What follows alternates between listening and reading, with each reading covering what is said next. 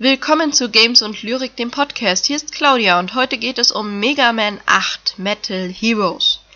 Mega Man macht sich auf die Suche nach einem geheimnisvollen Signal, das ausgerechnet von einer früheren Basis von Dr. Willy gesendet wird. Das Spiel erschien 1996 für die PS1 und die Sega Saturn-Plattform. In Amerika kam es unter dem Titel Mega Man 8 Anniversary Collections Edition heraus. Original Rockman 8 Man-Teil Heroes ist es auf der Sega Saturn-Konsole das einzige Mega Man-Spiel, das erschienen ist. Mega Man 8 hat ein Intro, das wie ein Anime produziert wurde. Die Handlung spielt im 21. Jahrhundert, die Welt hat sich von Dr. Willys Angriffen erholt und im Weltall bekriegen sich zwei geheimnisvolle Roboter, von denen ein Roboter zur Erde geschleudert wird.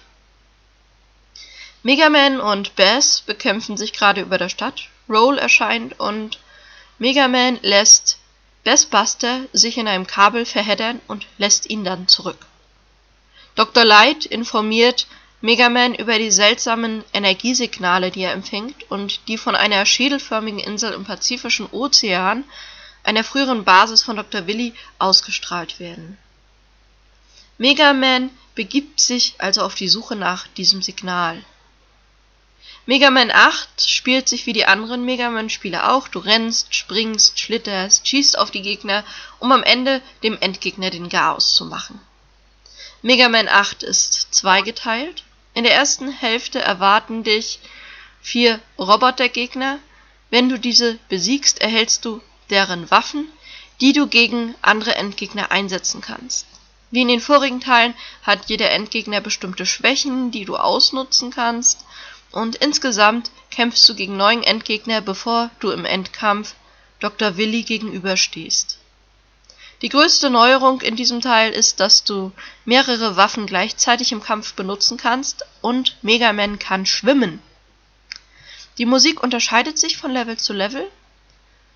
Die Grafik ist erstklassig, kreativ und kunterbunt gemacht.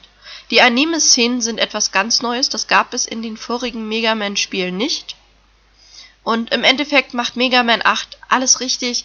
Es orientiert sich spielerisch an den Vorgängern, packt aber auch innovative Neuerungen mit rein, die den Spielspaß sehr erhöhen. Die Grafik ist reizvoll bunt, das Retro-Game lohnt sich auf jeden Fall für Mega Man-Fans und für Nicht-Mega Man-Fans.